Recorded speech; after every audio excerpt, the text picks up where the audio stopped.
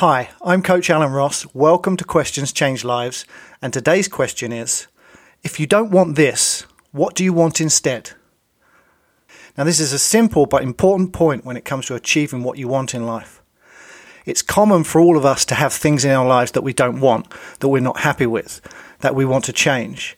And because this is what we have now, we know it intimately. We know exactly what we don't want.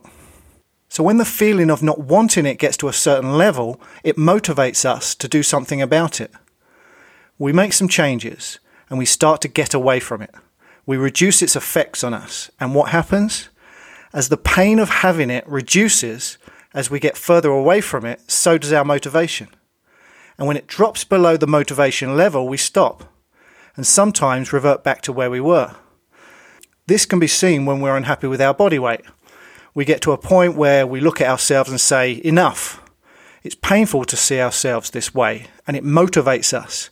We start dieting and exercising, and as the weight reduces, we start looking better and feeling better.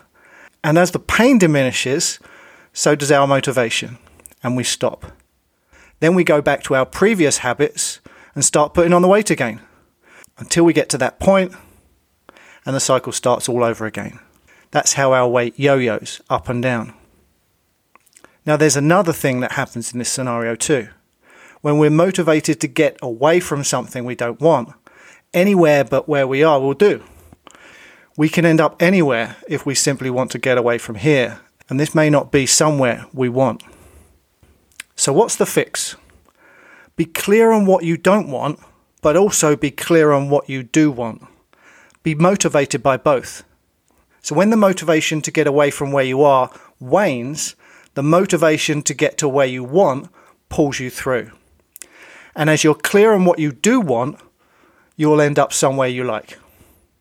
So when you want to make a change, remember to ask the question, if you don't want this, what do you want instead?